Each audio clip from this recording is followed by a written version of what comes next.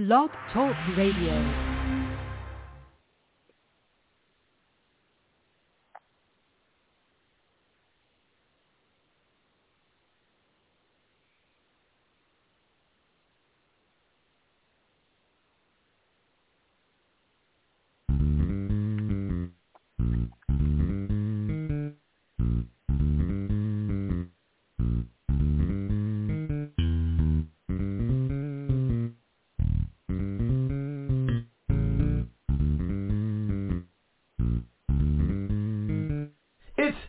Time with Pastor Steph.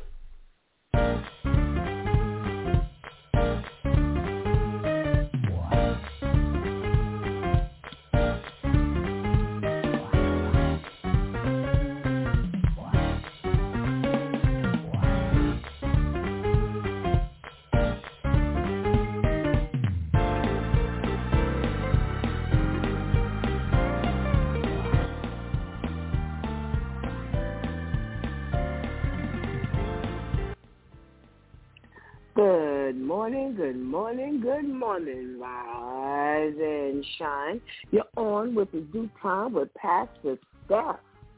How are you this morning? That's what I like to hear. For this is the day the Lord has made. Let us rejoice and be glad in it. So, where were you yesterday? Yesterday we were shaking the Monday morning blues with the Due Time crew. And we started off talking about the teacher who overdosed in front of the children in the classroom.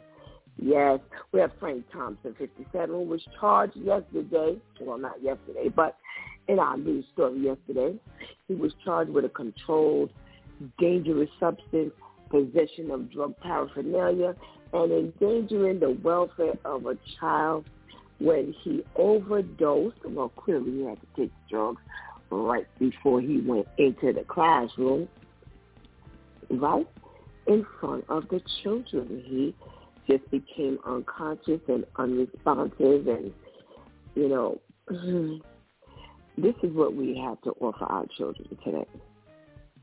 The adults who are using, all kinds of drugs, and you're overdosing on fentanyl, of all things. You're lucky they didn't find you dead in front of the children on fentanyl.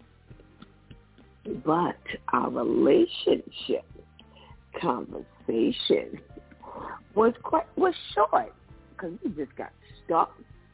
We talked about the little things women do that men secretly love. And we started with asking for support. And, Pastor Charlene always says, she feigns, the damsel in distress. She needs help. Oh, can you help me? But I guess at the end of the day, the men do really, appreciate the women asking for support. And here's where we got stuck. Texting him first. So, we started off good, with the texting him first and, showing that, you were thinking about him. But then we got stuck on, probably Pastor KL that turned this all into some kind of whirlwind of a conversation. When the women get upset because once she texts him first, he doesn't text right back. Now, see, that wasn't where we were supposed to be focusing on. But, of course, we always get into our interesting conversations. And Pastor KL and Brother Al described, how it goes down when we don't, get a response, as soon as reasonably possible. Now, we're not saying that, once we text first, we're expecting a text right back. You know, the premise is, I'm working, I'm busy, you know, I'm on the job, I can't respond right away. And, you know, they tried to make us seem unreasonable, like we really didn't understand that, you know, that's how it goes down, because we too get busy. But, you know, when you done took all day and we still have no response, then the eyebrows start raising, and, you know, the other texts start coming in. You know, when we didn't say good morning at 9, and morning ended at 12, and then at 3, and then at 5. No, see, now you didn't went a little too far. So, needless to say, we're going to get this conversation started all over again, you know, the next opportunity we get, so we can get a little further down this list, so we can see, you know, exactly, you know, what the men say that they secretly love us to do. I'd really like to know, because I haven't gone down the list. So I would really like to see what men are claiming they love. What? All right. Well, yesterday's switch tip with Shantice: give God a return on his investment. Now, you know, of all people, Pastor Steph agrees that God invests in us all the time. You know, he has to, you know, really show what he's made of, and the only way he can really do that is through us. So he's got to, you know, give us understanding. He's got to give us, you know, wisdom, and he's got to give us knowledge, and he's got to, you know, help us become better citizens in this world, in his kingdom. And, you know, it's a shame to watch God put so much into people and then it comes back empty. You know, when you are pressing your way to show man how much you appreciate what he does for you or she does for you. And, you know, that's a hard thing to watch, especially when the person is jacked up. Yeah. When you have the need of an investment and God so graciously gives that to you, and again, the only thing you can see is trying to impress or trying to show man how grateful and how thankful you are, but yet God gets nothing. You know, God gets, well, you know, every time I get up and I put my feet on the floor, I say thank you. Ooh, it's great. I'm glad he don't deal with me like that. He just wakes up and says, good morning, Stephanie. Nah, I'm going to need some things from God. And when he gives it, I don't just owe him. I owe him my all. Yeah, that's how it goes down over here with Pastor Steph. I don't think we can hold back anything from the Lord. Whatever he gives us, we need to be ready to give it back. Remember the talent, the parable of the talent. I think Shantice brought that up yesterday as well. Yeah, that's how it has to go down. God has got to get the proper return. We just can't let God invest in us and we're just looking around and migrating in this world, just eating up everything God is giving us, and then, you know, that's all he gets. All he gets is a good old hearty thank you, God. But we don't obey anything he says. We don't do what he wants us to do. We don't treat people the way he wants us to treat them. We don't we're not good stewards over our money, over our bodies. All that stuff matters. Yeah, it does. So it's more than just saying thank you. I don't know about you, but sometimes when I get into my thank you mode, it's like thank you is like so not enough that it just keeps coming out my mouth over and over and over and over. Y'all know how bad stuff gets. I start saying thank you, and I just don't stop.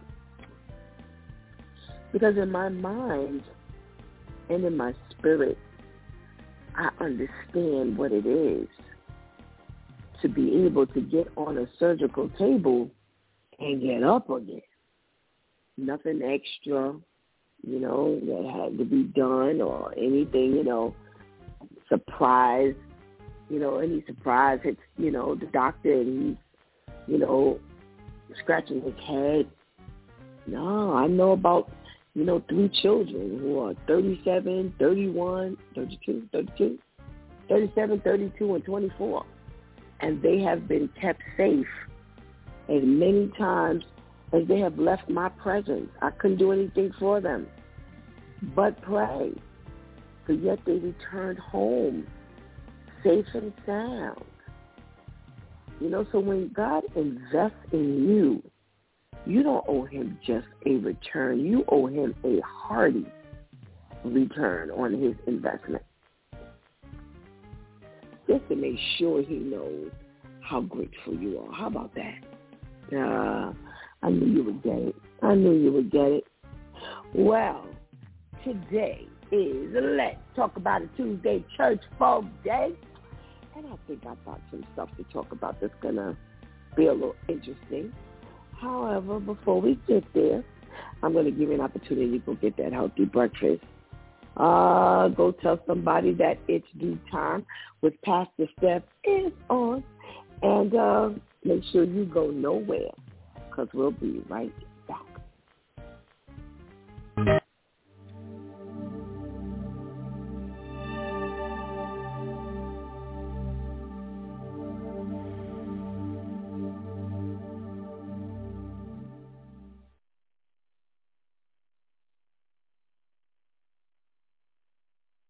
Early lung cancer typically does not cause symptoms. As the cancer grows, you may experience symptoms such as a cough that gets worse or does not go away, shortness of breath, chest pain, and wheezing. Other symptoms of lung cancer include coughing up blood, hoarseness, weight loss without trying, and frequent lung infections such as pneumonia. Other health problems may cause these symptoms. You should see your doctor if you have any symptoms you're concerned about.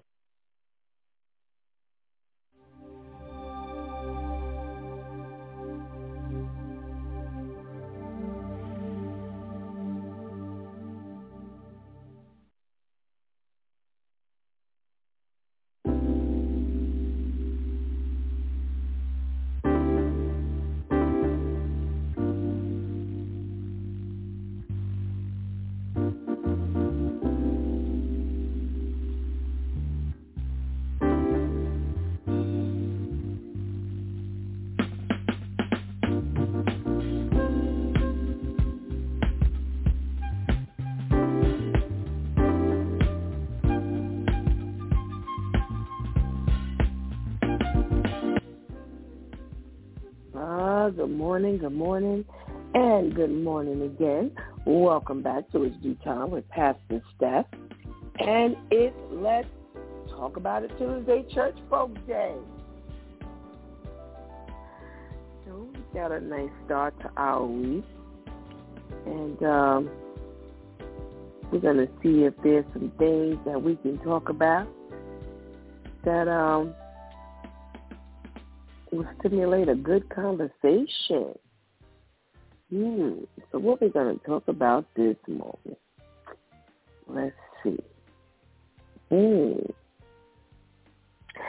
Wow, this is an interesting turn of events here. So you have this attorney, female attorney named Denise McLaughlin. And she once prosecuted domestic violence cases, for a living. That's what she did as an attorney. And it says that Vanessa was a former assistant attorney for Hood County and served the office for over 5 years. And wow, they say she helped us through some real trying times, with prosecuting individuals regarding this domestic violence area. They say she primarily dealt with protective orders as well as justice of the peace counts, mental commitments, and several other responsibilities. And she was licensed to practice law in Texas since 2007. And, she's doing her thing in this area. Well, Jeffrey McLaughlin, who's 58 years old, was arrested on first-degree murder charge in connection with the death of his wife. So here she is prosecuting domestic violence cases. Again, she's the one who got the protective orders and all kind of things. And her husband is charged with killing her. Now, he looks a mess, y'all. He looks a mess. He looks like he could really be in some mental facility. But to think that this is your livelihood and you end up somehow missing the mark, So, what I'm saying is, were there signs? You know what I'm saying? Because think about it. If she was the one who got protective orders, then there's certain things, certain dialogue and information that goes into paperwork that provides information as to why this protective order is needed. He was stalking me, or, he tried to kill me, or he, assaulted me. They say justice of the peace courts. That means that, you're still in that courtroom or courthouse digging up information to support why you need this document. What about the mental commitment that she was responsible for? I'm sure when you're, if you had to be responsible for helping for people to be committed into a mental facility, you had to come across some information as to how the person was acting, maybe some of the things the person was saying, and to think that somehow or another you would lose your own life to this type of behavior. And it's so sad. When I read it, I was like, wow. And I'm not, I'm not saying it, with like some ridicule. I'm just saying it's like, wow. And it's really sad, because, how many lives did she help to save, and now she lost her own life. So I thought that was rather interesting when I saw that particular article, that news article. And he looks like he needs to be committed.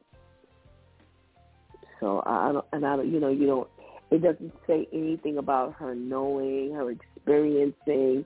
It says nothing. So this is why all of them, especially those three areas that she concentrated in, would be kind of like preparation, or an open door or a sneak peek, or however you want to say it, to your own, woes of domestic violence. Now, here's another interesting story. So you have this Texas man who breaks into his estranged wife's home and ultimately ends up killing her. And they're saying that this Ricardo Canones is 38 years old. He's being charged with the murder of, his wife that he was separated from, Lindsay, who was 31. And here's the thing. Again, here we go with this continued pattern of, you don't care nothing about the kids.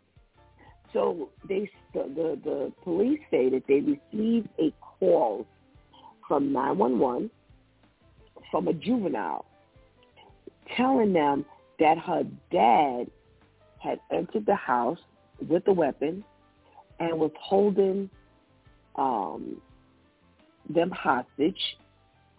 And when they did the research, they found out that it was the couple's 13-year-old daughter.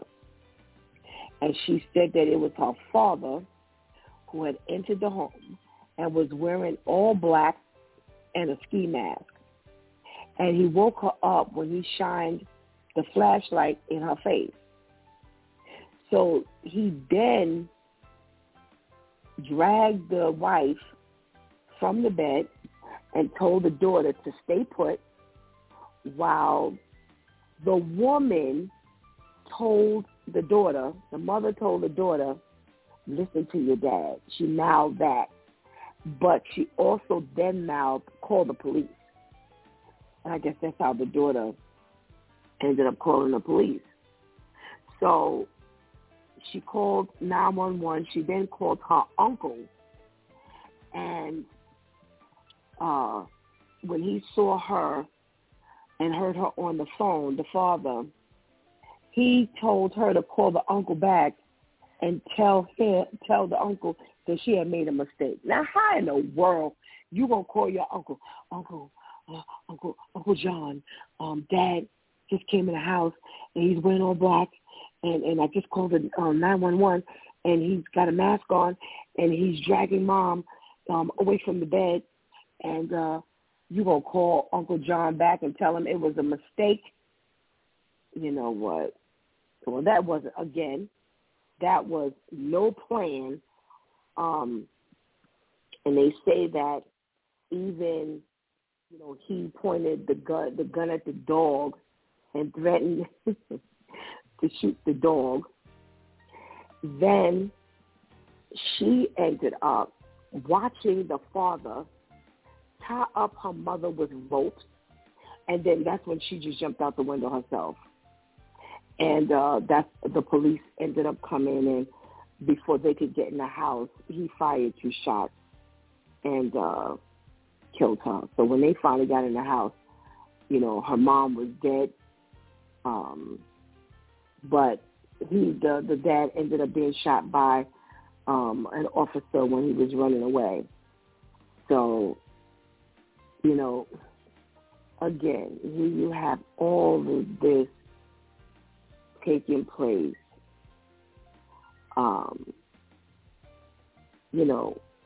While the child is right there. It wasn't even like you came in the house, this was your plan, and then when you saw your daughter, you was like, nah, I'll do this some other time, or no, I got to make up another plan, or, no, I can't let her know it was me. But you talked, okay, so here's my thing. What was the point of putting on the all-black ski mask for you to only let the daughter know who you were in the first place? Oh, goodness gracious. So now she's 13 years old, and this is how she's going to spend the rest of her life, knowing that her dad came in the house and did this to her mom and ended up killing mom. And these parents, this is what I don't understand. Stop saying you love these kids. There's no way in the world you love these kids. I said this week after week after week for the past few weeks.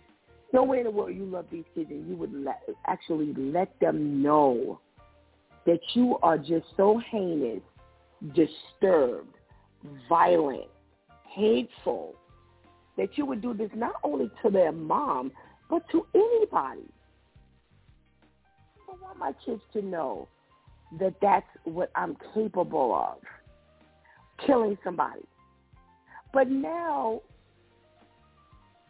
you know, you got your child growing up knowing that you killed the mother.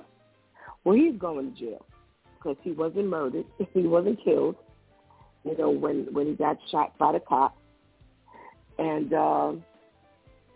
he's going to have to face jail. Well, you know, this seems to be the pattern of the world. And, you know, we're talking about, you know, what we're doing in 2023. Well, I hope we're praying for our children more because these poor kids, they don't stand a chance. And I've always said everybody's worrying about what the teachers are doing. Everybody's worrying about what the coaches do and the trainers and all that kind of stuff. These kids can't get away from their parents. Oh. Well, here's a story we've been following for a while. And I'm trying to figure out what the shock is. So, you know, it's been like freezing all over the place. Anytime Pastor KL says that in Alabama it was 12 degrees. Well, what in the world would Colorado feel like right about now? Well, they've got some problems there. They've got some problems here in New York. Well, they say that last week a ton of asylum seekers, as they're calling them this week, the migrants, they ended up getting off a bus here in New York. And they say the Latin American migrants in question got to the city late Friday night. So, you know, everybody on a mission here. They get late Friday night, 2 buses from Denver, and they're seeking shelter, right? So the person who kind of welcomes them, this activist, they call him an activist for the asylum seekers, when they got off the bus a little before 11 at Port Authority, there were no beds. So here's what Pastor Steph says. Surprise, surprise, surprise. Now, this particular activist, they focus on hotels and other locations for these asylum seekers. So see, that was the first problem that I had. You got people welcoming asylum seekers off the bus, and your whole goal is to get them set up in the hotels. So all these homeless people been here all this time. They've been worthy of sleeping on the street. They've been worthy of sleeping in the trains, the subway system. But yet they're getting off a bus to get in a hotel. So they say that all this activists and the other volunteers were out there, and they had to alert them that we're sorry. Everything is full to capacity, and you're going to have to seek placement in the city homeless shelter system. Well, wah, wah, woo, woo. It's occupied. Did anybody check the degrees here lately? I wouldn't wish this on my worst enemy if you were homeless. It was so cold. It has been so cold, especially those few days we had where it was really, really, really cold, where it was like, it felt like it was 0 degrees outside. And now you were responsible for making sure that the homeless here weren't homeless.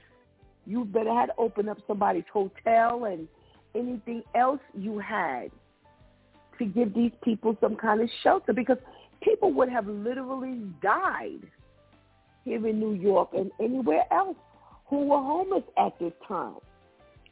So they sent them to, the homeless shelter, and they say that about 52 people were on the 2 buses that arrived from Denver, including 7 children.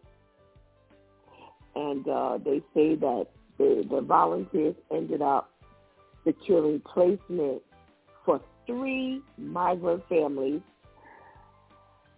and the rest had to seek beds in the shelter system. And your boy, Mayor Adams, he didn't talk about what exactly happened on Friday, but he's now up in arms. Well, how long was that going to take? Because now you didn't. So here's what pretty much happened. You found beds and homes for the homeless. You didn't took care of your problem. And now Denver has sent over 2 buses. So now you got new homeless people that you would not have had to worry about. And now he's in an uproar because he's telling the people in Denver, don't send nobody back here. Don't send nobody, not back here, but don't send anyone here. Who are you to pick New York to send these people to? Well, that's because you should open up your mouth before. Ain't no way in the world you going to tell me you the mayor and you ain't got no say. Partner up with your buddy, governor, and make sure you tell her. Shut it down. How in the world? Where's Schumer? I don't understand. You mean to tell me the 3 people that is in charge of New York cannot protect and hold New York down, that any other state can just pick up and just put people on buses and send them here? You have no say? Because I tell you no lie, I'd have to deal with God, because ain't nowhere in the world you'd be when they got here, they'd be turned right back around. No, we're sorry. We're sorry. You had Texas doing it, you had this state doing it, and now you've got Denver doing it. No. So he got on the talk box, I suppose, and he told the governor of Denver not to send anybody else back here, that this was unacceptable. And he was like, y'all didn't even notify us. Well, excuse me, ain't that how they've been doing it? Because that's the way it was perceived before, like these people just came here. Well, maybe y'all heard something different, but from what I heard, it was just like they put the people on the bus, we were not notified, and we were left to deal with who got here. Because my thing is, we never had room for anybody. Don't call me crazy. But my thing is, are you saying, now, because see, this gives inference that you said, and you didn't even notify us. So are you literally saying that before you did get notification and you all of a sudden put up all these beautiful shelter things, and you knew they were coming and you had people here that was homeless and you didn't do that for them? You know what? Shame on you. Shame on you. And that's exactly why they're doing what they're doing. That's exactly why you are not getting any notifications. Because why would I give you notifications? You taking in everybody. You saying you can handle it. Listen, you have Rikers Island that is busting at the seams. You don't have any place because you have not taken the time to coordinate with all these contractors that you got to give them some state and city contracts that help them put up buildings and shelters for these people who are homeless here. I ain't talking about the migrants yet. Put up the people who are homeless here, pay them for their work. The city got money, the state got money, or go get it from the feds. Now take care of your state. All the property that's empty that we have here in New York, and y'all have done nothing with it. Had you done something with it, you would have had an opportunity to take care of the shelter system. And we do know that there are some people who don't want to go, but that's not everybody's thing. So you would have been able to take care of quite a bit. So now, here's the thing. Now, I don't know. I got to ask my crew. There's people who they say are fleeing violence and oppression in search of a better life for themselves and their families. You know, they're saying, oh, they deserve our respect, not political games, and we're grateful we have been able to assist migrants to reach their final destination. So they're saying that nearly 40,000 asylum seekers have arrived in New York since the spring. Most of them are fleeing violence and poverty in their home countries in hopes of obtaining asylum in the United States. And I'm so lost here. 40,000 people, and we have quadrupled that amount that's homeless here, who's seeking shelter here. Helping people at this degree, at this rate, to this degree, at this rate, and you still have not solved your own problem here. We have constantly talked about the veterans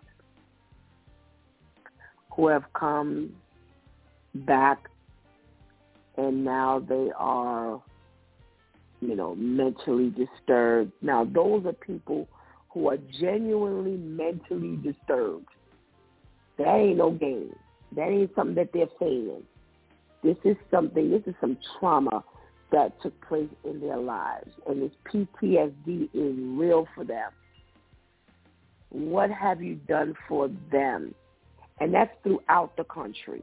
That's throughout this nation. We're not talking about, the world. We're talking about right here. And you have, since spring, we ain't even reached a year yet, and you've taken in 40,000 people, and now you trying to figure out why we busting at the seams and we can't take no more here in New York? Well, he claims, Adams is claiming that he's, pressing, Biden for more funding, and he's supposedly, President Biden is supposedly allocating some emergency funding for New York to deal with this migrant situation. We should have been getting money for us just because we needed it before this migrant issue started. Because they've been migrating here for a minute. This ain't just, started. Oh, my goodness. I guess we could go around talking about that forever. All right, so you have a very interesting statistic. They're saying that the attacks against Christian churches have risen. They say the Family Research Council cited at least 420 acts of hostility against U.S. churches between January 18 and September of 22. They say the acts of hostility include vandalism, arson, gun-related incidents, bomb threats, and more. And they probably don't even know some other stuff, you know. They say that the frequency against the churches have increased over the course of, the last 5 years. They say a certain report notes that pro-abortion hostility toward churches, that's been a trend since the overturn of Roe versus Wade last summer. And the FRC, that's that Family Research Council, they are arguing that criminal acts of vandalism against the church, among other forms of attacks, are symptomatic of a collapse in societal reverence and respect for houses of worship and religion. And that's one of the things that we've been talking about here on It's Due Time. They say the most common victims are Jews and then Christians. And now they're pointing the finger, particular hate group, and they're saying that the hate group is behind most of these actions and attacks. Now, I don't know, I guess when they do their research, they find out that, this is something that, is going on. They're saying that they're trying to bully the church into doing certain things, especially the treatment of the LGBTQ community.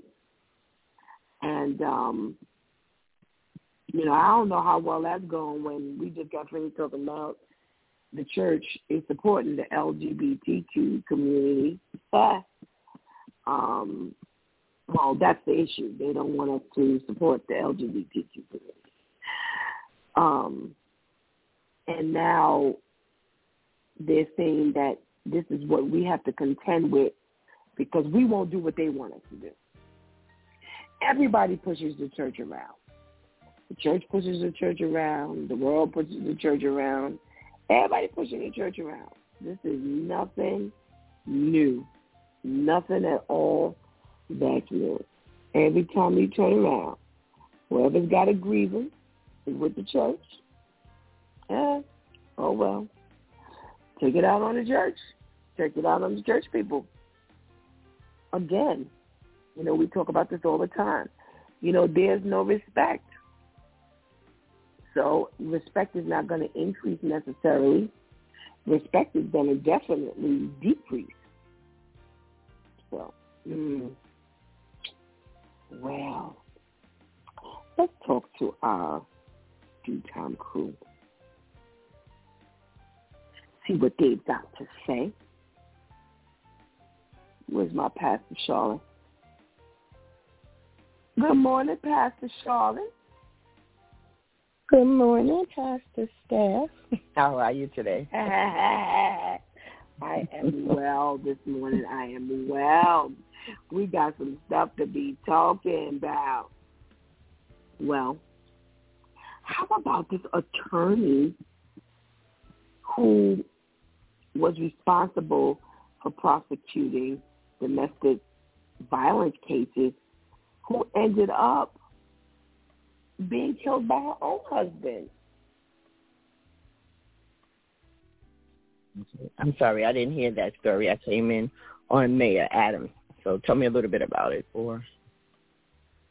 Well, you have this woman who, she was an attorney, and she was working her whole, mission was to help to stop domestic violence.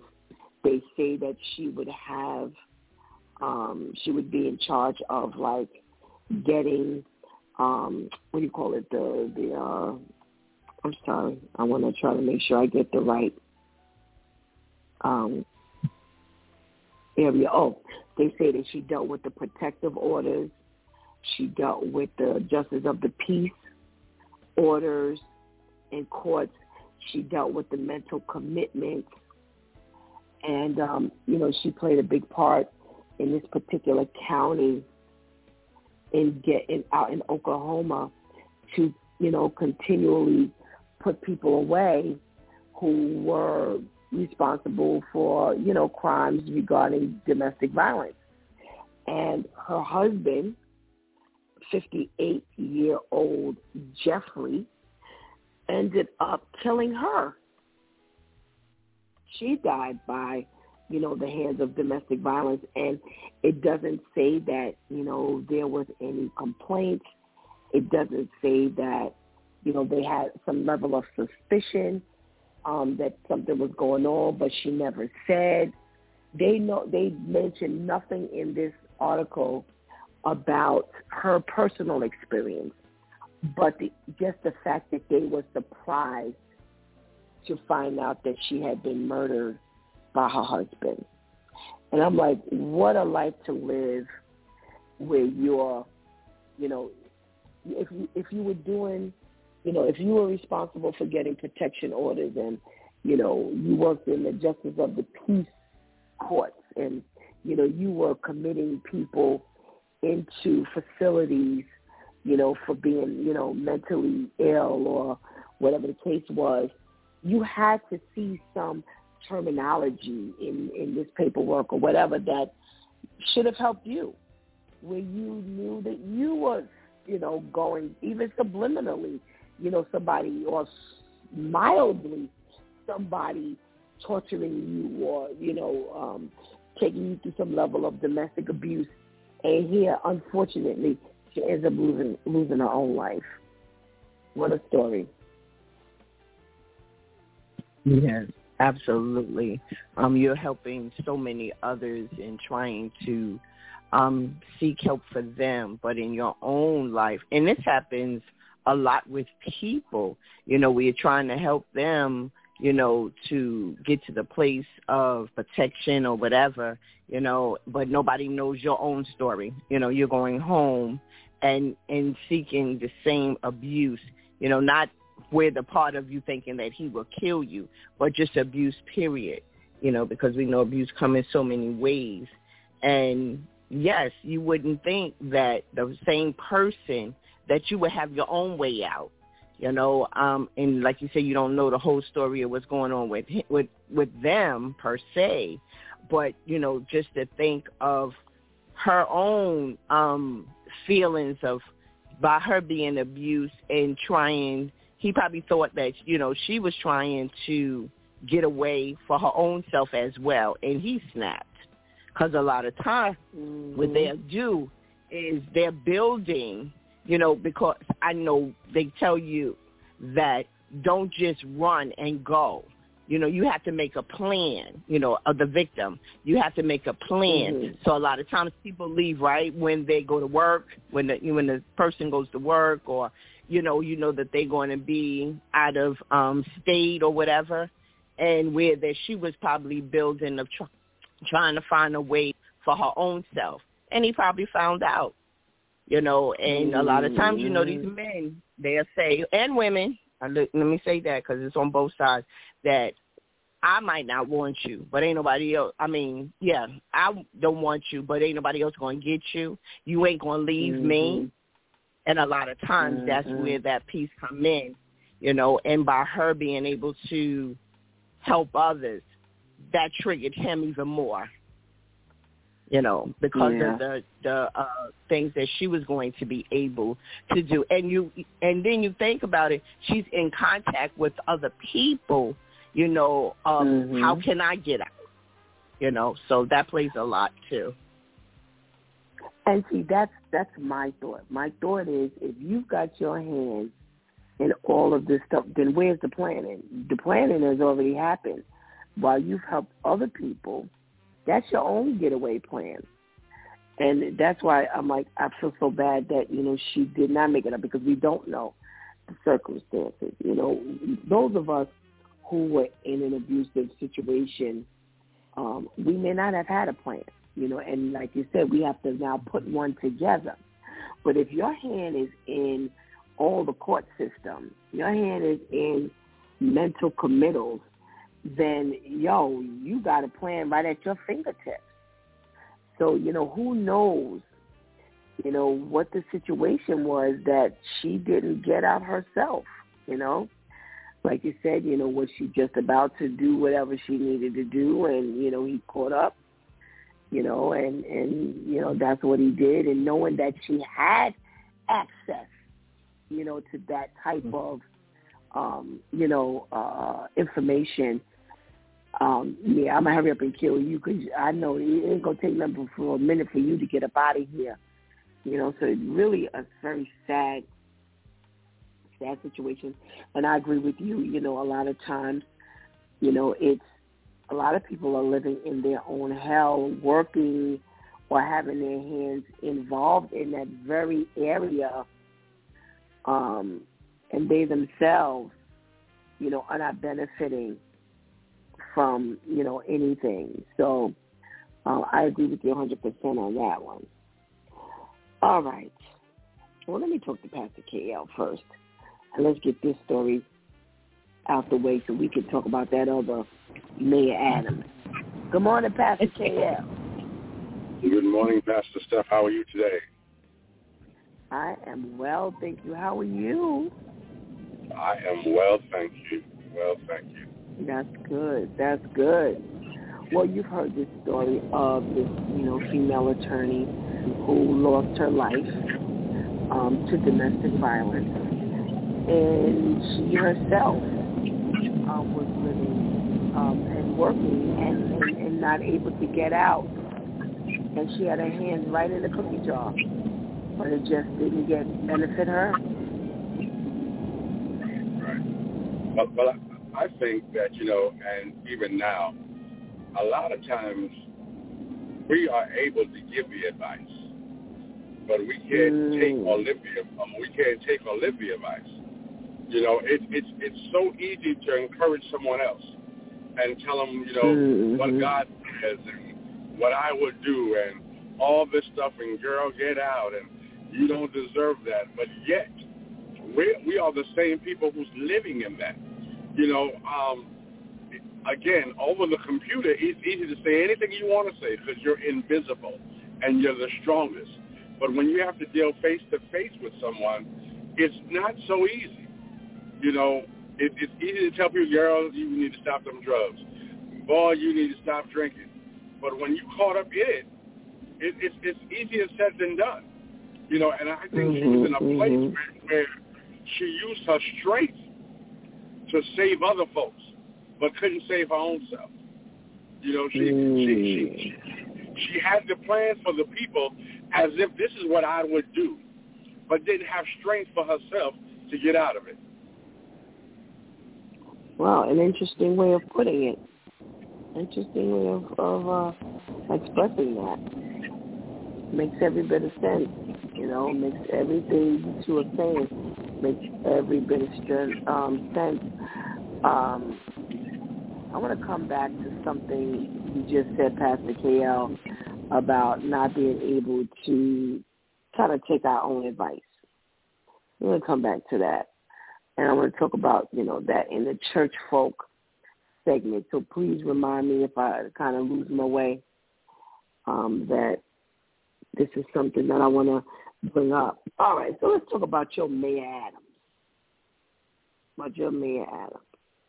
And this whole asylum business where you have allowed 52 new people to get off a bus, and now they have to be told that they have to go and crowd up and finish maxing out our shelter system.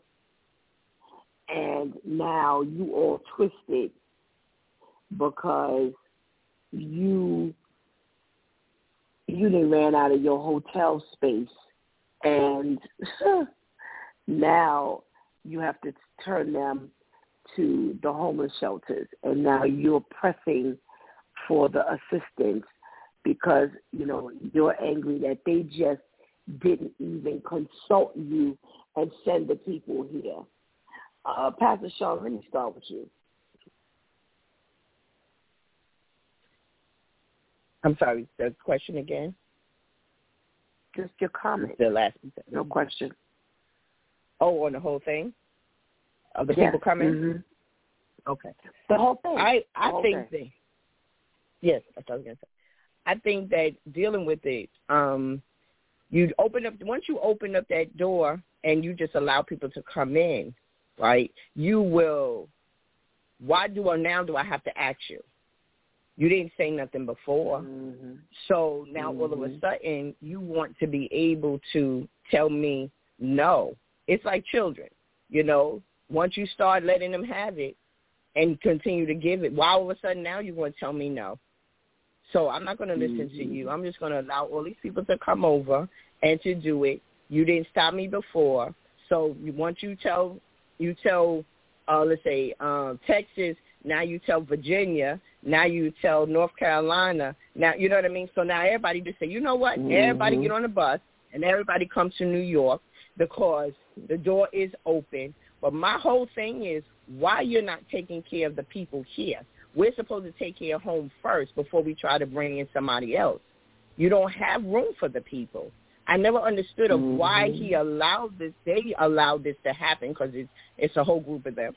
So why y'all allowing this to happen when we are walking over our own? They're outside sleeping on the ground, and then we do have, and when you were talking about the veterans, I thought about, too, that they have stuck their neck out, their lives out for us. Why are we not taking better care of them? And you have so many people. Me dealing with the homeless, some of the stories, we think that everybody don't work, and that's false because some of them have jobs, but the rent was so high or they got stuck in a mental place. And then when they came back, their stuff was out in the street. Their families turned against them. So there's so many reasons. So now you're bringing all these people over instead of helping our own. I have a big issue with that. I have a very big issue with that. And then you want to take them and put them in everywhere. Don't do that. You're building all these homes. If there's a crack in between your house and somebody else's house, they're building something there. But the rent is $4,000, $8,000, and these people can't afford it. So you bringing these people over to what? To sleep in the street as well? And now you have so many people. There's not an avenue that you will not walk down or in between blocks that there are not homeless people. And I have an issue with that. Absolutely. It's amazing. Like you said, you have this supposedly affordable housing that's constantly going up. And then when you look at the income requirement, just like, well, who can afford this? Isn't it supposed to be affordable housing? So now you're forcing, like you said, people who are working, they end up, instead of in a place that they can be comfortable, a place that they can afford, a place that, they're confident that if they move in, they can now settle in. You've got everybody, on this verge of homelessness. And it's absolutely crazy. So I agree with you, living here in the city, watching them put up, whatever, buildings and homes and things like that, and it's like it's not affordable enough. So you're helping more people here, which would possibly allow you to now, take in some some asylum seekers. Now, here's the thing that I really wanted to talk about today, and I want to ask a direct question. The terminology is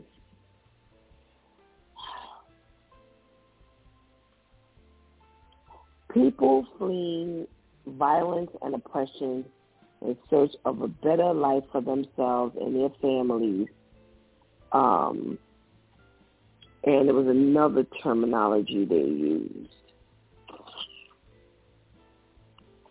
oh man, it was another terminology that they used, and I was like, I want to know what you all think about this. But how should we address, this issue of people fleeing violence and oppression in search of a better life? They are coming from violent places, and now they need to set sail and land here. What's your thought about that, Pastor Charlene? Well, I think that one of the things that I have been talking about of being able to teach people how to first learn how to be able to admit that you have a problem. Because a lot of times when you live in it, you think that it's the right thing to do. Talking about violence, talking about mental, of things that the children are seeing, right? If we don't sit and have a conversation with the people, you don't know their needs, right? So when we started the feeding and stuff, that was one of my issues, that I wanted for them to be able to sit and being able to talk like on a one-on-one, where that I'm able to find out what is your need, what do you think that caused this problem to make you this, right? So a lot of them have said to me, it comes from where they were living, right? So then my thought was, okay, but if you don't know how to do something, it's time for us to be able to take time out and to be able to teach. Have the people come in and teach them things that we take for granted, that are simple to us, is not simple to everybody else, right? So my thing is where that if we get the mindset and know the need of the person, it's not always just popping a pill or whatever. Some people just need something to be able to vent, right? So now we'll take them and we'll be able to teach them how to take care of themselves. Everybody doesn't know that they have a hygiene problem, because I'm so used to smelling me that I don't think I stink. When's the last time you took a shower? But if things are not available to the people, right, then they won't know that they're able to have it. And that's where that it goes into other things. People taking drugs for what reason? Where did it come from? And that's the main thing. We got to get to the core of it, of why we do what we do and why we in this place. So if we don't have the tools to be able to share and to be able to help, yes, we can pray, but as we're praying, we need to be able to send the people to the places that they need to go to. And that's where the church, we lack as well. Oh, it's okay. Johnny do that all the time. No, it's not okay. Let's send him to a place he's able to get some help. We're not psychiatrists, unless you have it in that field. But whatever the needs of the people, that's how we can break the cycle. All righty. Thank you, Pastor Charlene. All right, let me talk to Pastor KL. Pastor KL,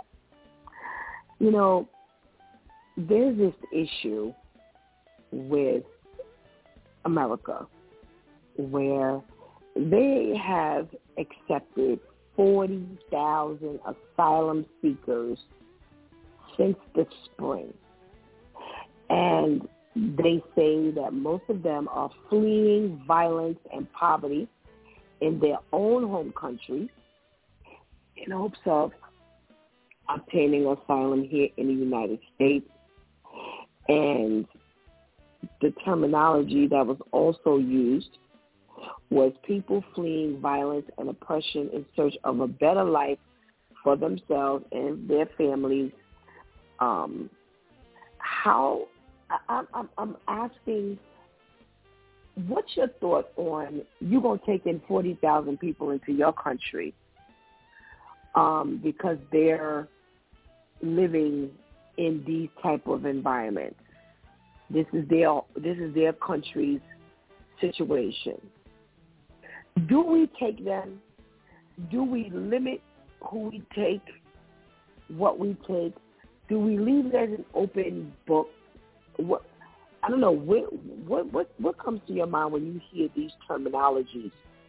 And this is why we are accepting people from other countries into this country for us to take care of. The first thing that comes to my mind is what happens to ministry begins at home. So that's the first thing that comes to my mind.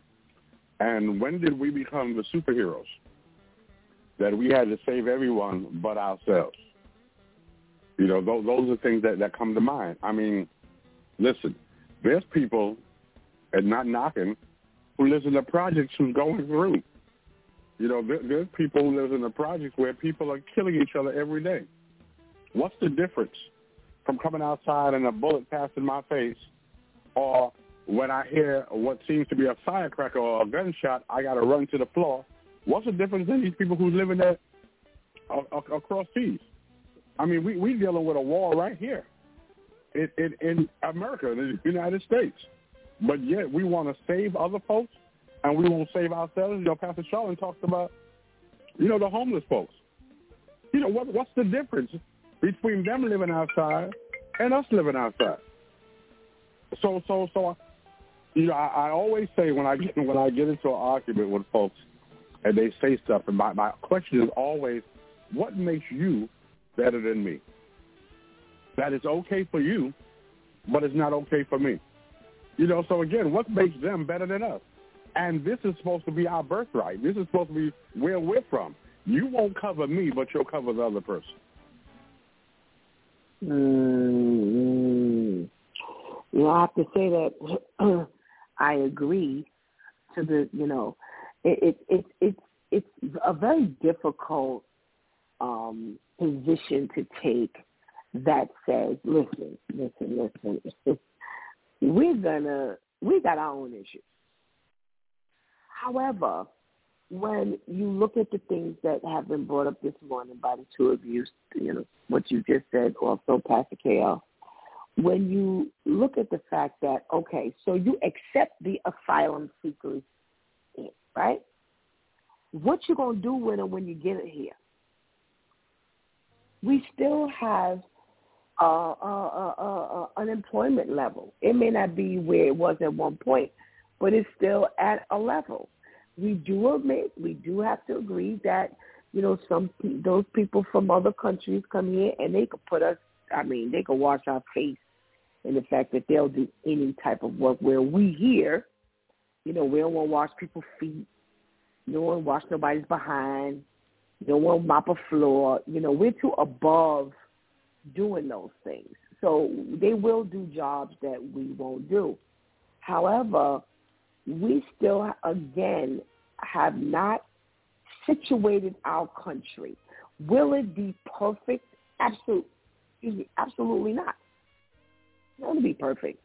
But we can't be accepting up to 40,000 people who are coming here with nothing to offer.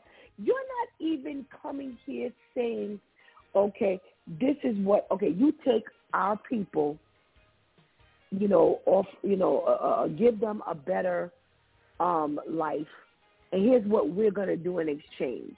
If that's happening, we sure haven't been told about it. So here you got 40,000 people, including children who will come over here and get free health care. They'll get free schooling, and now they will overcrowd the schools. I mean, this here, we haven't even secured a quality level of teachers to even handle the amount of children we have in school. We just got finished talking about the teacher who overdosed right in front of the kids. We're just in too dire straits in order to really just carry the burden of at least.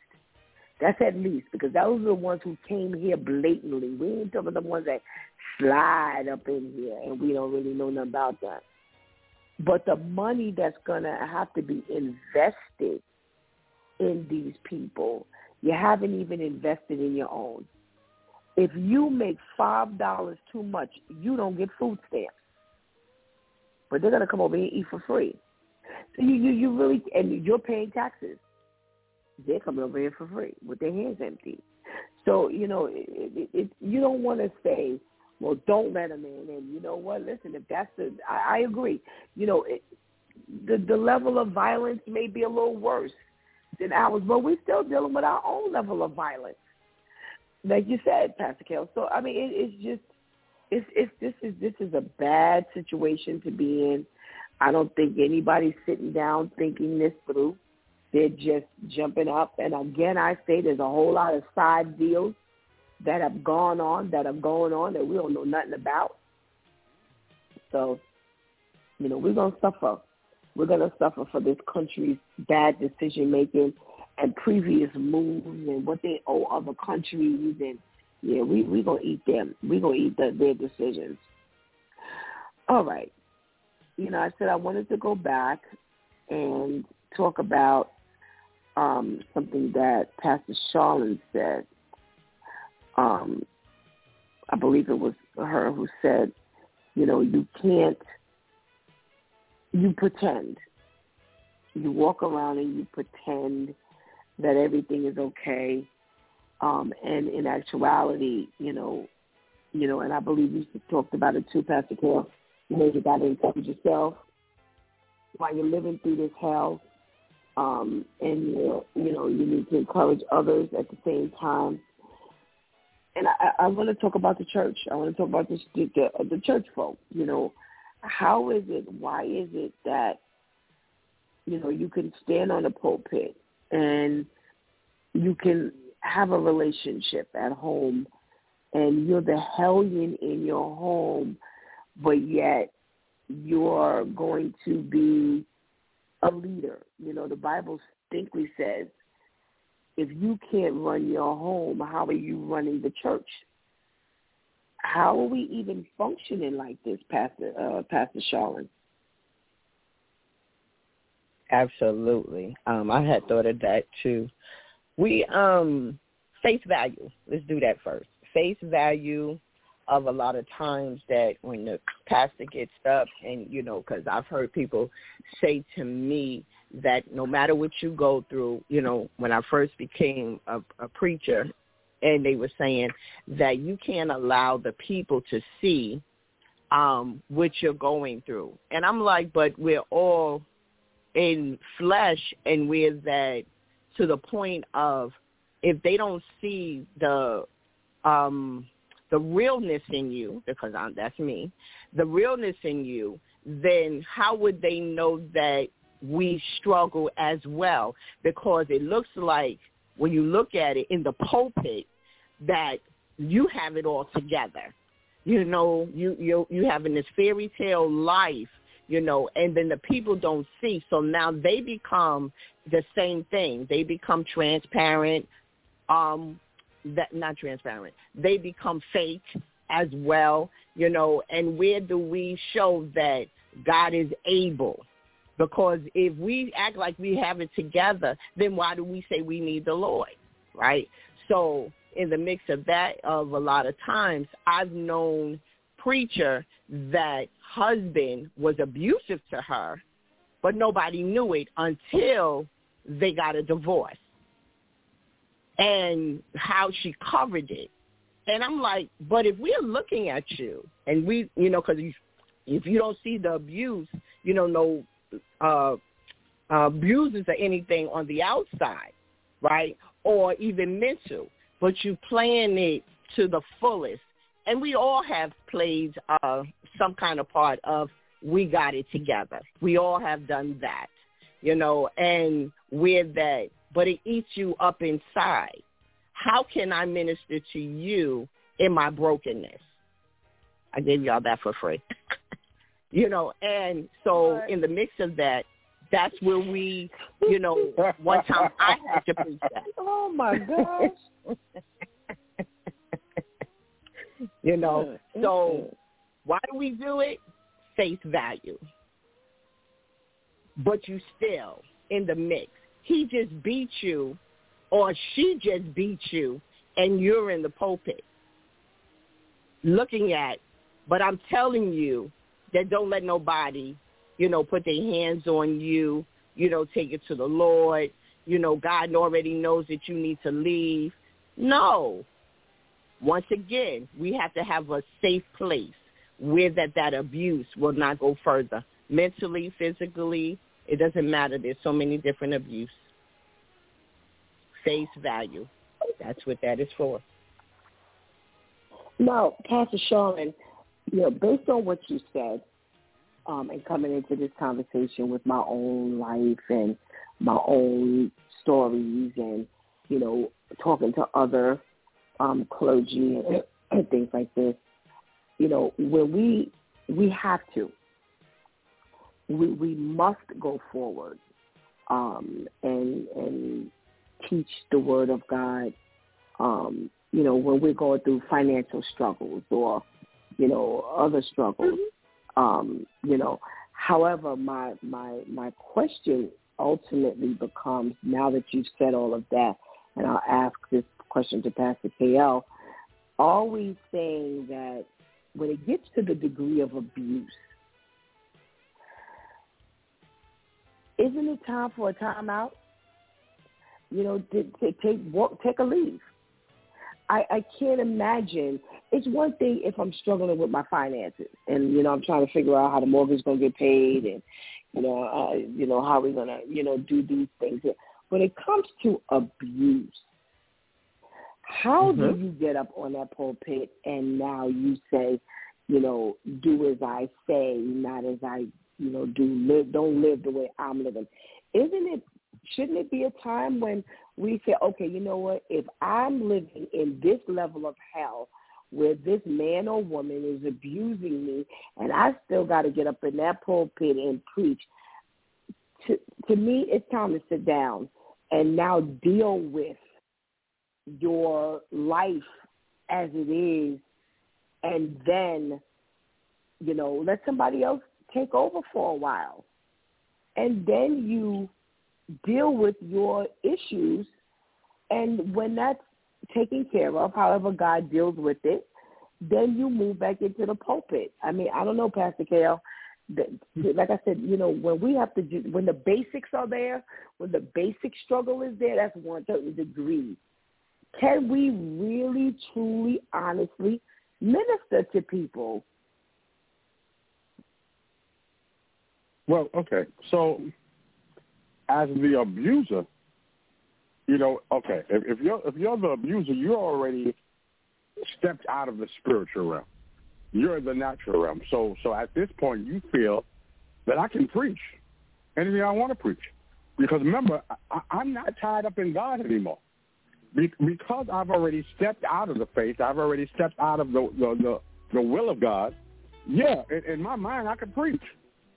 Because that's what I do. Gifts come without repentance. So in that aspect, yeah, like I said, I'm so far gone. I can still give a word. And remember, God has used an ass. So God can still use you for the people. Don't mean that you making it in. So he won't tear you down in front of the people sometimes because of the people, because he don't want to lose the people. But in your mind, again, if you are the abuser, your home is already not lined up to the will of God. Therefore, your church can't be lined up to the will of God. So in your mind, you can do anything. You can preach, and you think that you're still anointed, and you think that, one day, let me just say this story real quick. One day, me and my wife had an argument. I can't remember what we was arguing about. And I said, you see, that's the problem. I said, everybody else loves me. They don't care. They love me. They love the way I sing. They love the way I do this. They love it. She said, you know why? I said, why? She said, because they don't live with you. And that took me back. You know what I mean? Because everybody will sing your praises because they don't live with you. And sometimes they don't see the real you outside of the pulpit. All they see is the preacher you. But if they see some of these real preachers, the real you, churches wouldn't be full. Well, I mean, you're right. As you know, even with Whitehead, you know, I'm not saying his church is full, but even at this point, the church should be empty. You're seeing that with what's the one in Maryland, who talked about the weed business. The following Sunday, I'm scrolling on YouTube, and I come across his live, and it's saying 5,000 people were live with him. So, you know, it shows that even when you are wrong and blatantly wrong, you're still going to have some level of followers, even if they don't know, like you said, your secret life. I remember that's what R. Kelly's wife said about him.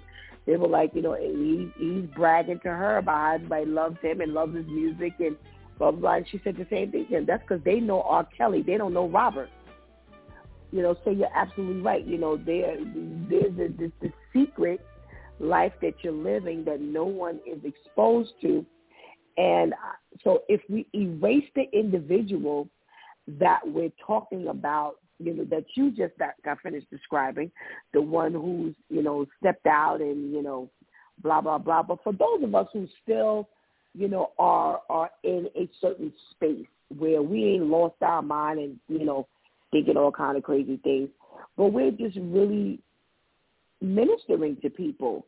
Can you really minister to someone and somebody's beating you down where you can't take a break? Step down and take a break and let someone else do what needs to be done. I got all of this where God can use anybody and he can use anything. I get all of that. But like I said, if you really care about your congregation, do you live in that level of hell?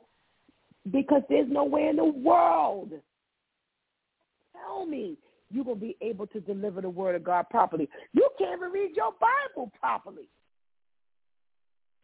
Charlotte, you tell me. Oh, and you're right. I wasn't to the level of what you're saying, but I will definitely say yes. I can remember where me and my husband had a thing, and when I got to the church, I was like, I can't focus. I can't focus on this word. I don't want to bleed on the people because I knew that I was so mad. I was mad. I wasn't angry. I was mad. And and I knew that I wasn't going to be able to deliver. So I'm hearing what you're saying. So at that time, what I did was I said, I'm not preaching. And I'm trying to remember, I don't know if I had already invited somebody, a preacher, to come to the church. But anyway, I had to pass it on because I knew the state that I was in, I couldn't function. So you're absolutely right. When we get to a place and we know ourselves, yes, we need to time out, you know, and being able to be ministered to. And that's a lot of also because of the pastor mostly is doing the preachers, unless you have other preachers with you. So, right, so everybody is looking just for you. But you have to know that, like Pastor Kale says, you know you, right? Both of y'all said the same thing. You know the real you, because of the fact that if you're going through something, you have to say, okay, God, I'm going to step back, and I need to bring somebody else in for the people because I need to be ministered to. And a lot of times we don't get a chance to be ministered to. Even if you go to someone else's service, right, they might call you to come and do something when you just wanted to sit. Well, I just came to sit in the back and, you know, don't call my name. You know, and I'm pretty sure y'all experience that too. Absolutely. I don't want to sing. I don't want to read the scripture. I don't even want to sit in the pulpit. I just came to get what God has for me today. Let me just be like everybody else and sit here and lift my hands, clap my hands, cry out, whatever I need to do for me. And so I do understand what you're saying. So going back to my situation, what I end up doing the next, another time is I said, I'm going to go to somebody else's church who I know the pastor, but not to where that I know that he will call me, so let me just put on my glasses and my shades on, put a hat on, sit in the back, you know what I mean, and being able just to enjoy the service, so nobody else know who I am. Let me sit in that corner. So I do understand what you're saying, but I had took it on face value because there are times when you're going through something and you still got to press forward through it. Absolutely. But when it gets to a place, right, I got you now. I got you, Steph. I got you. Oh, I forgot. You're going to do that. Absolutely. We're talking about, okay, so stepping back and, like you said, you get to a point. I've gotten there to service, and this has nothing to do with abuse. I'm just saying how God would change it. We talked about this before. You prepared this. Pastor Ken and I've talked about this before in private as well. You prepared this sermon, blah, blah, blah, and when you get up to the pulpit, the whole thing shifts. I've prepared the whole service, and I've leaned over to Anika and said, listen, we're going to do a song service today. That shifts the whole thing. Forget about the sermon, forget about this, forget about that. God is taking me in another direction. So I say that to say, there's always a plan B. It should be. It should be always a plan B. If you've got someone in there who can sing, then you know what? I'm gonna defer to you today. I need you to just take us into some level of a song service. Or you know what? I remember my grandmother used to do this. We used to take hymns and break it down. You got this hymn, you got that hymn, or we're going to take this hymn as a congregation. You got this verse, you got this verse, or you got this part of the verse, you got this, and you give your testimony, person. So there's a million things we can do that, if, like Pastor Charlotte said, if you thought you could get that morning accomplished, but yet you realize at that point that you so beat down and beat up that you can't go no further, there's always a plan B that you can defer to. So that's what I said. I'm not talking about the little things, where I'm just tired today. I'm a little weekend worn today, and the bills done beat me down, or your kids done drove me crazy. We're not talking about that. When you pushing through, we're talking about how you just need to just turn it off.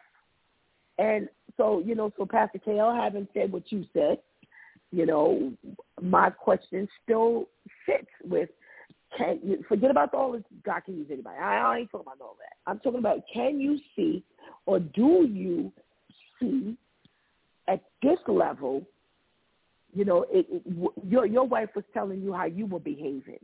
Now, what if you were in an abusive relationship where she was really, doing some stuff to you and this is just messing with you all the way? Would it be better to just sit down and take a break?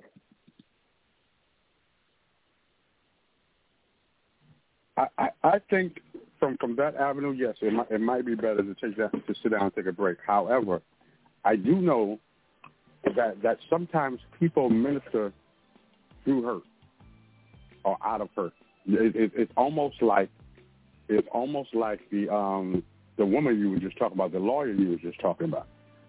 So sometimes because you're going through, you're speaking to that particular person, in your mind, because this is what is bombarding you. Now, if every week we preach it on abuse, then yeah, it's time for you to sit down because you don't have nothing else to give. But sometimes people preach out of hurt, and they will use the situation that they're in to help other folks get delivered. Well, I'm as an abused individual, I'm gonna tell you that's only going for so far. You might get through one service, but if that's what you are living in, that ain't happening but once or twice. There's nowhere in the world you're going to be able to minister out, through your. We're not talking about through hurt. It's because I'm going to be honest. Most times we're pushing through hurt, especially if you're in leadership. Somebody's hurting you. Something's hurting you. You're always pretty much preaching through some level of hurt. You've got to learn in order to actually function. You're going to have to learn how to minister through hurt, because you ain't going to get around that one, because the enemy is always going to be behind you, because it's going to be targeting the fact that he don't want you up in that pulpit ministering through hurt. This is not the level. This is not a ministering through hurt level. So if you are actually able to get through one hurdle or over one hurdle, that ain't going but so far.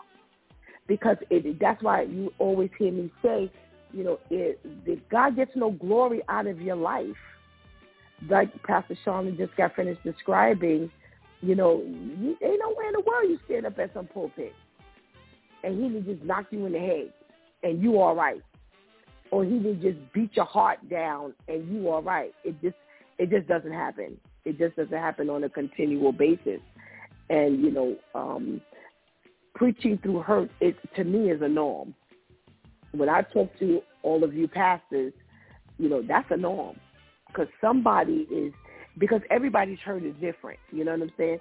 Somebody may say one thing to you and your feelings is hurt, and somebody may have to say 10 things to Pastor Charlene and then she's hurt. But ministering through hurt is a norm. So you're absolutely right.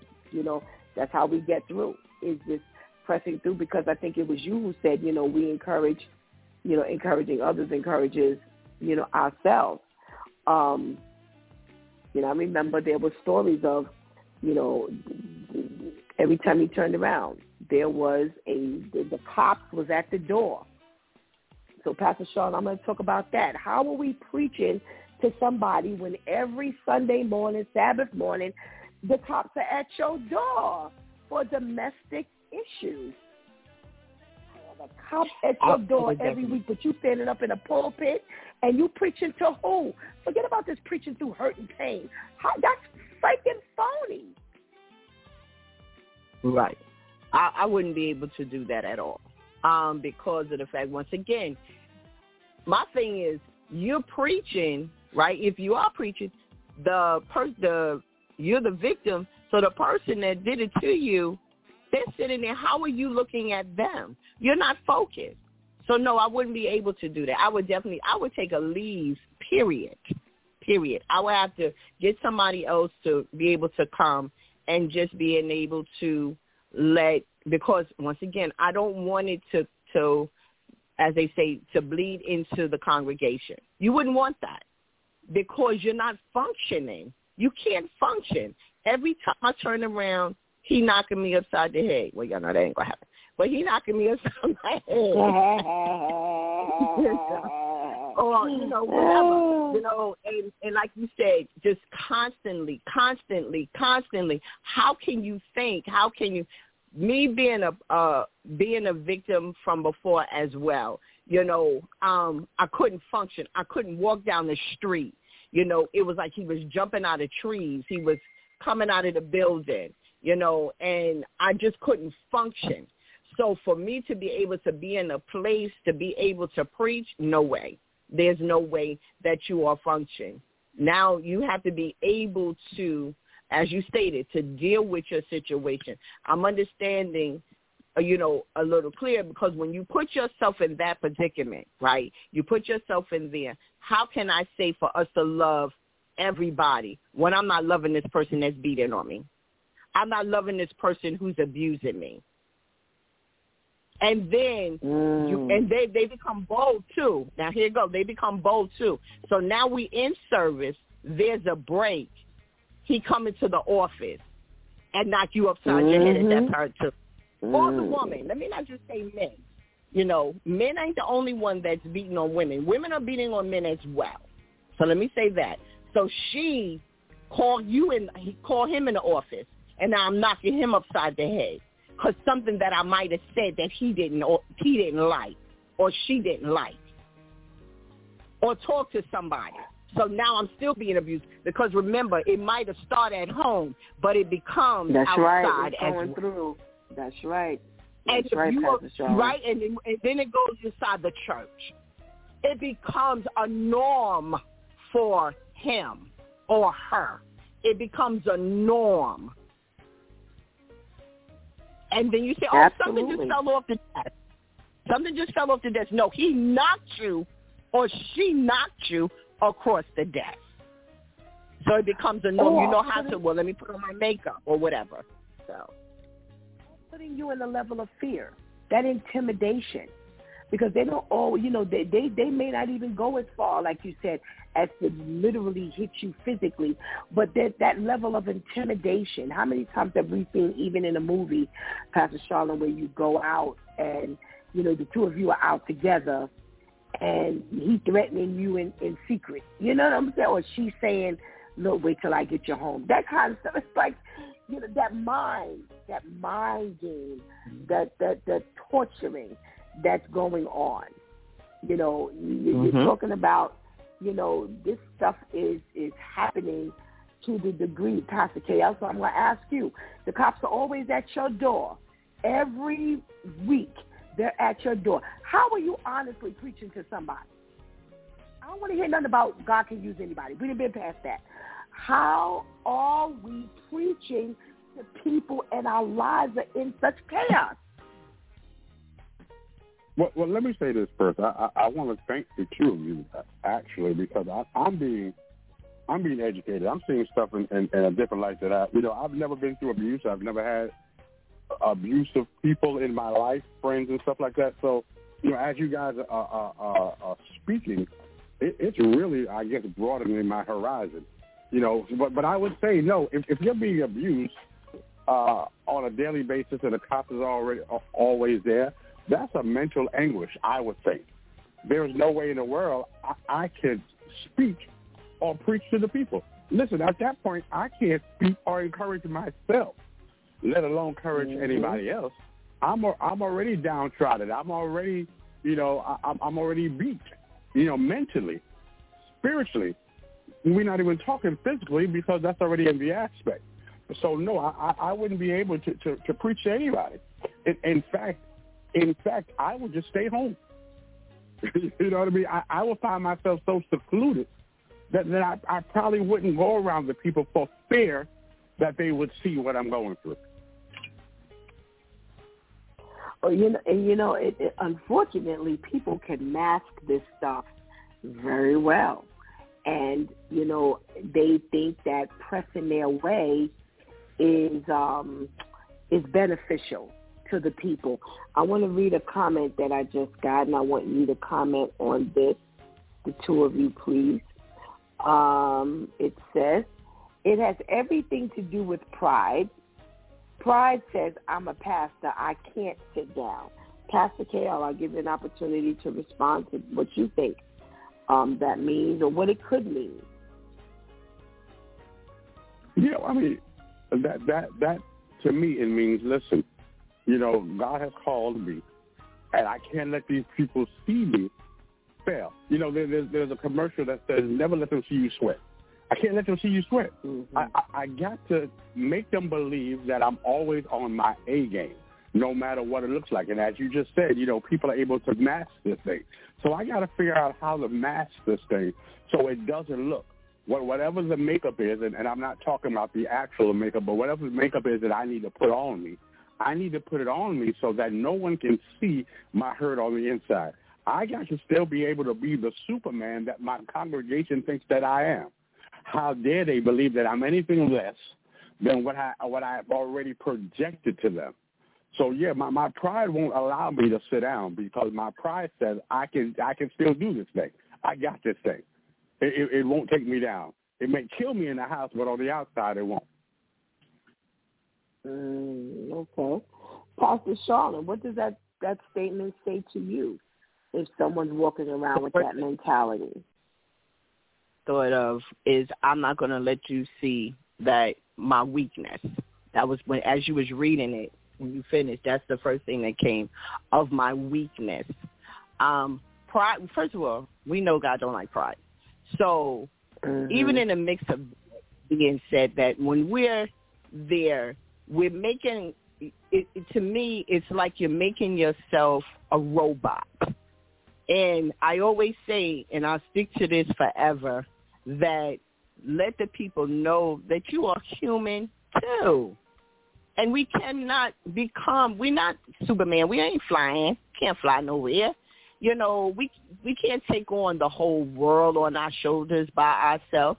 It takes a whole congregation. It takes us as the body of Christ. It takes us as the kingdom, whatever word you want to use, that it takes all of us, you know, to come together and to be able to be strong. One of the things that, especially as leaders, you always should have somebody else that you're able to talk to, because leaders have different languages. We have where that we can't sit and talk to the congregants and where that they're able to understand what we're going through, because they don't understand that. So you have to be able to find somebody that you're able to sit and talk to, where that you're able to seek help from to get your strength, and for us not to be on that pride. We cannot do that. We can't just sat it down and go to God and let God direct you where you need to go and who you need to talk to. That's the only way we're going to make it. And that's why so many preachers are giving up, meaning suicide. They're giving up because of the pressure. They don't want the people to know this. They don't want their family, their spouses. How many preachers, let's say pastors, not preachers, pastors don't even share with their wives of what they're going through, period. Prideful. All right, so Pastor Charlene, while you're there, you know, we've been doing this a little bit more in the more recent weeks. Encourage, speak to, don't tell me what you're going to tell them, speak to, you know, that pastor who might be listening or who may listen later. You know, you're going through some level of abuse. You know, what the pride factor could possibly mean. What do you want to say to that leader today? I will say to you, don't get yourself in a place of the pride overtake you. I would say also, I would want you to, as I just stated, find that person where that you are able, let God lead you, because sometimes we think it could be one person, and that's who God don't want you to share with.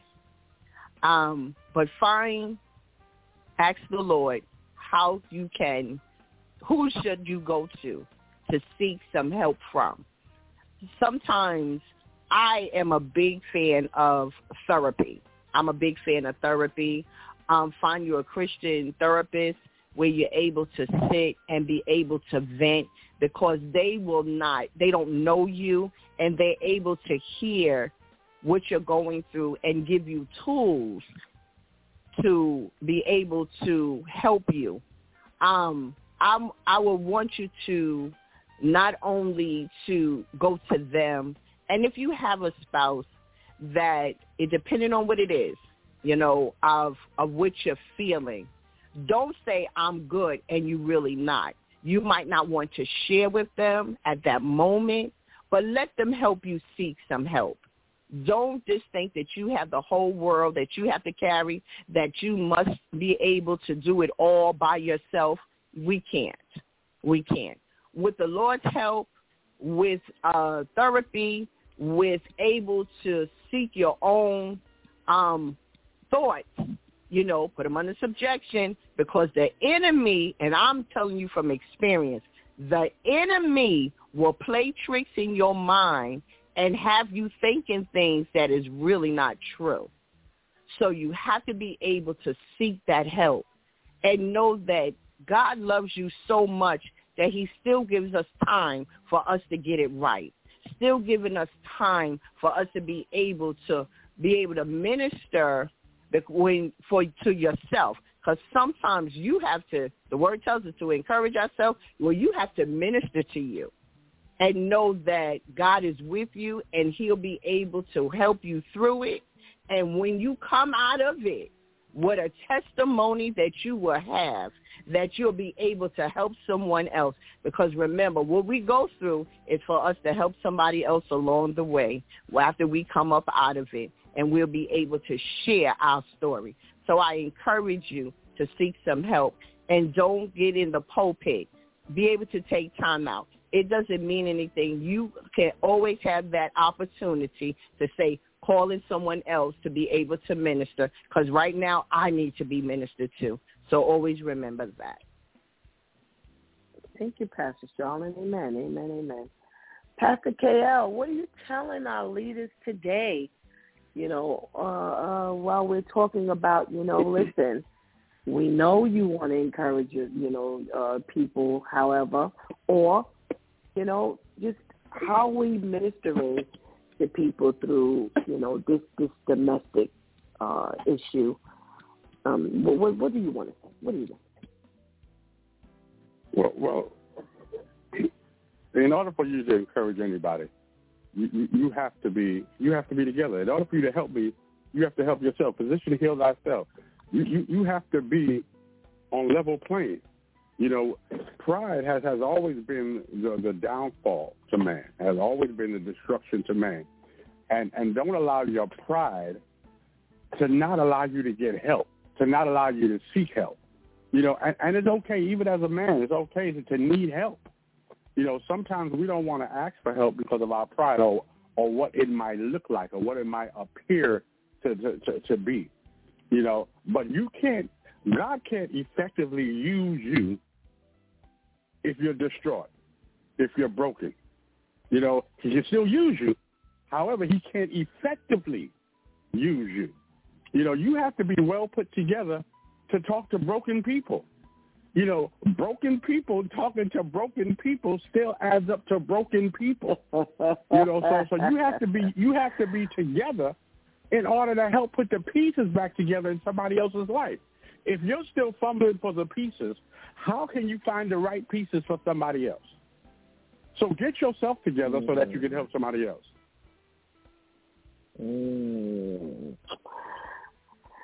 Amen, amen, amen. Thank you so much, Pastor Charlene and Pastor KL, for your contribution into today's conversation. And we pray that you have a blessed day. You all do the same. Thank you, thank you, thank you. Thank you.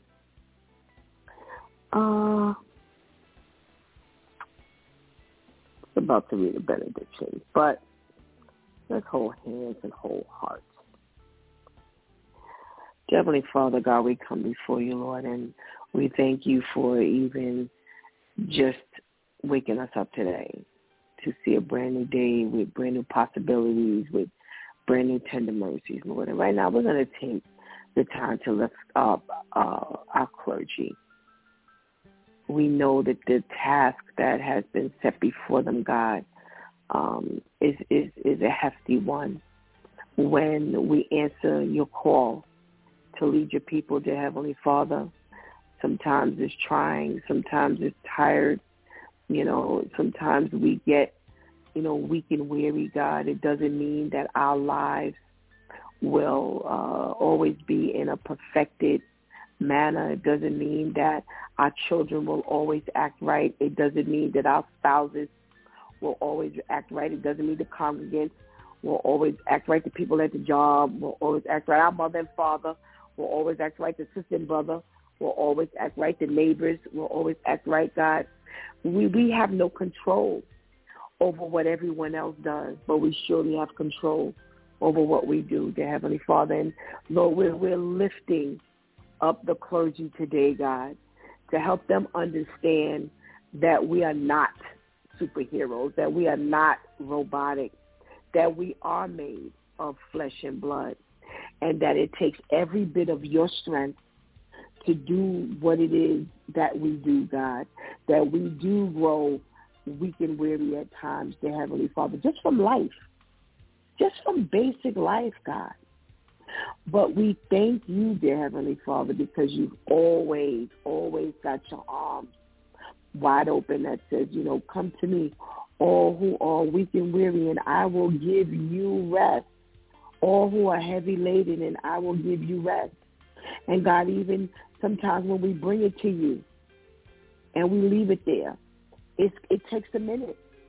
It takes a minute for us to get ourselves back together, for us to push forward.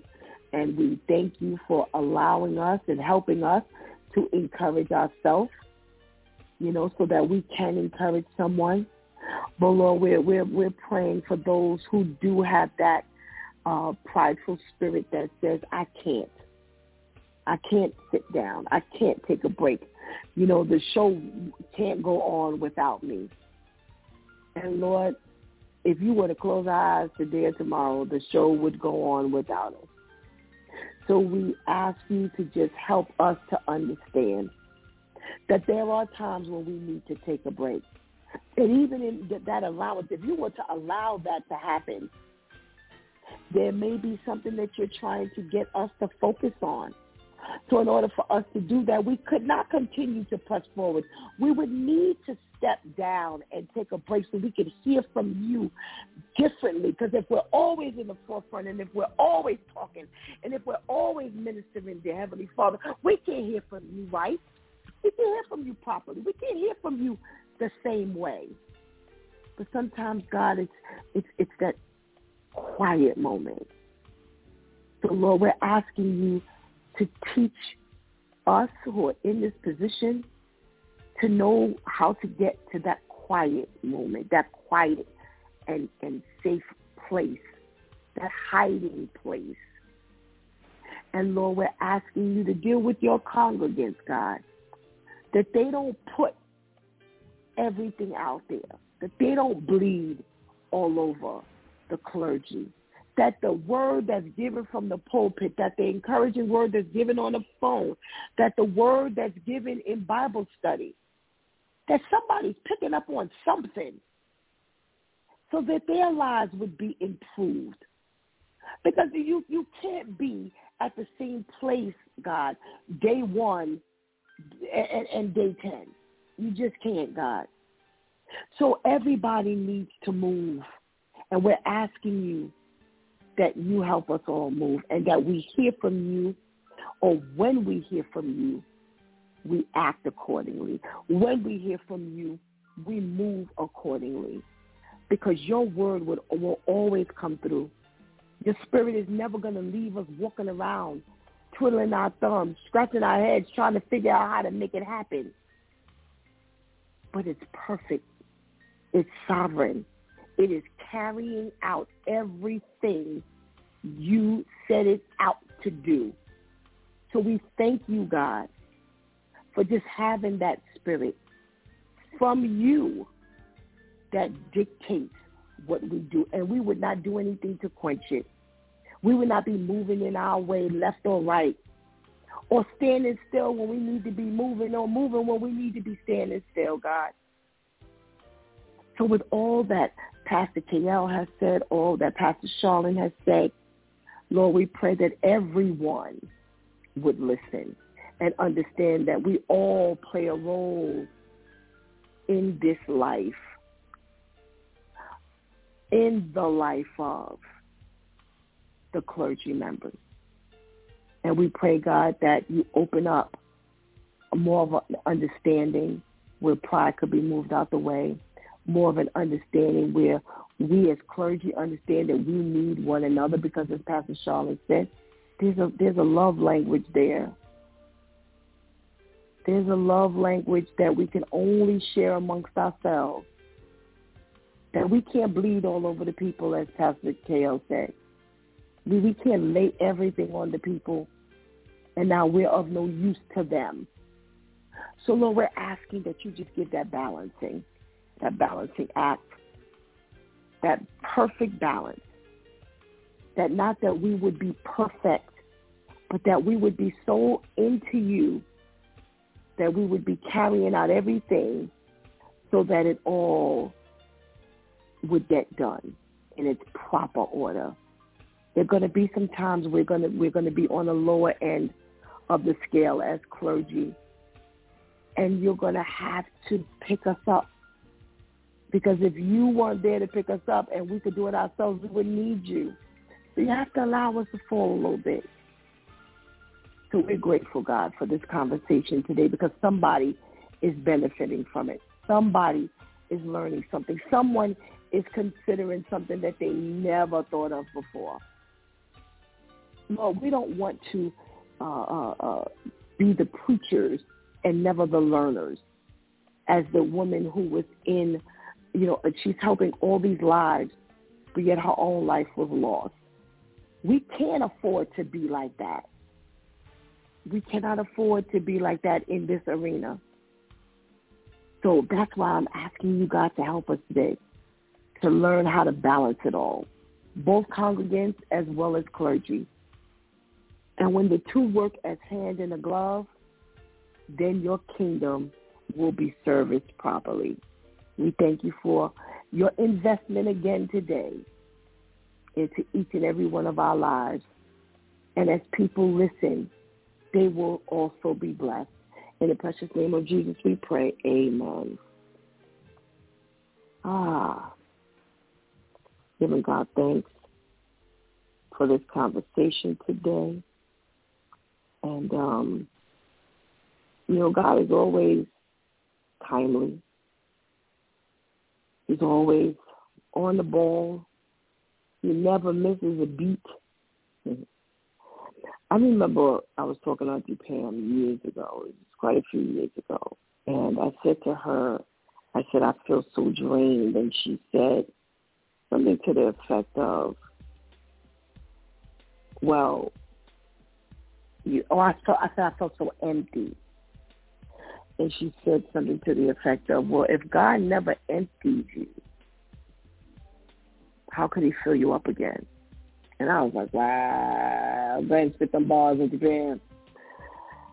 Never thinking about it like that, because when you feel drained, you just drained. That's all you know is like, dang, I feel so empty. And when you get to the point of feeling empty, there's a feeling that you get like you can't do much, you can't do anything, or where do you go from here? Or I hear it, this is a common conversation. When I talk to others, it's like, boy, I feel so empty, I'm so drained. You're dragging now because you have nothing. But when she said that, I was like, that makes every bit of sense. Because you can't fill up a well if the well is always full. So the well has got to be empty. And when God fills that well back up, and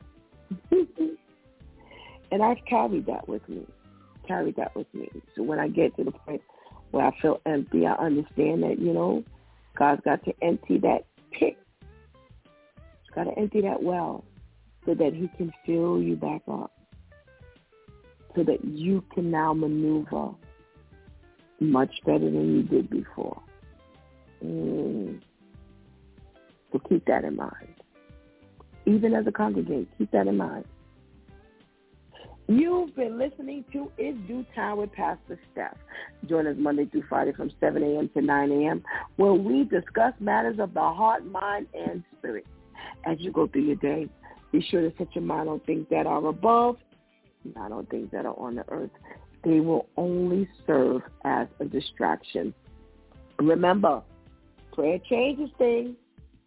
Here's Pastor Steph signing off. And I want to thank my Due Time crew for always coming through big time. Thank you for hanging out with us and participating in the conversation today. Please do not miss this opportunity to give Christ your life right now, or miss this opportunity to strengthen that relationship with the Lord. Yeah, I know you've accepted Christ, but there might be something still missing. So come on, grab on to God and let him strengthen and build on who you already are. Later is not promised to any of us. Until tomorrow, God spares, where it's Wednesday. Until then, I love you.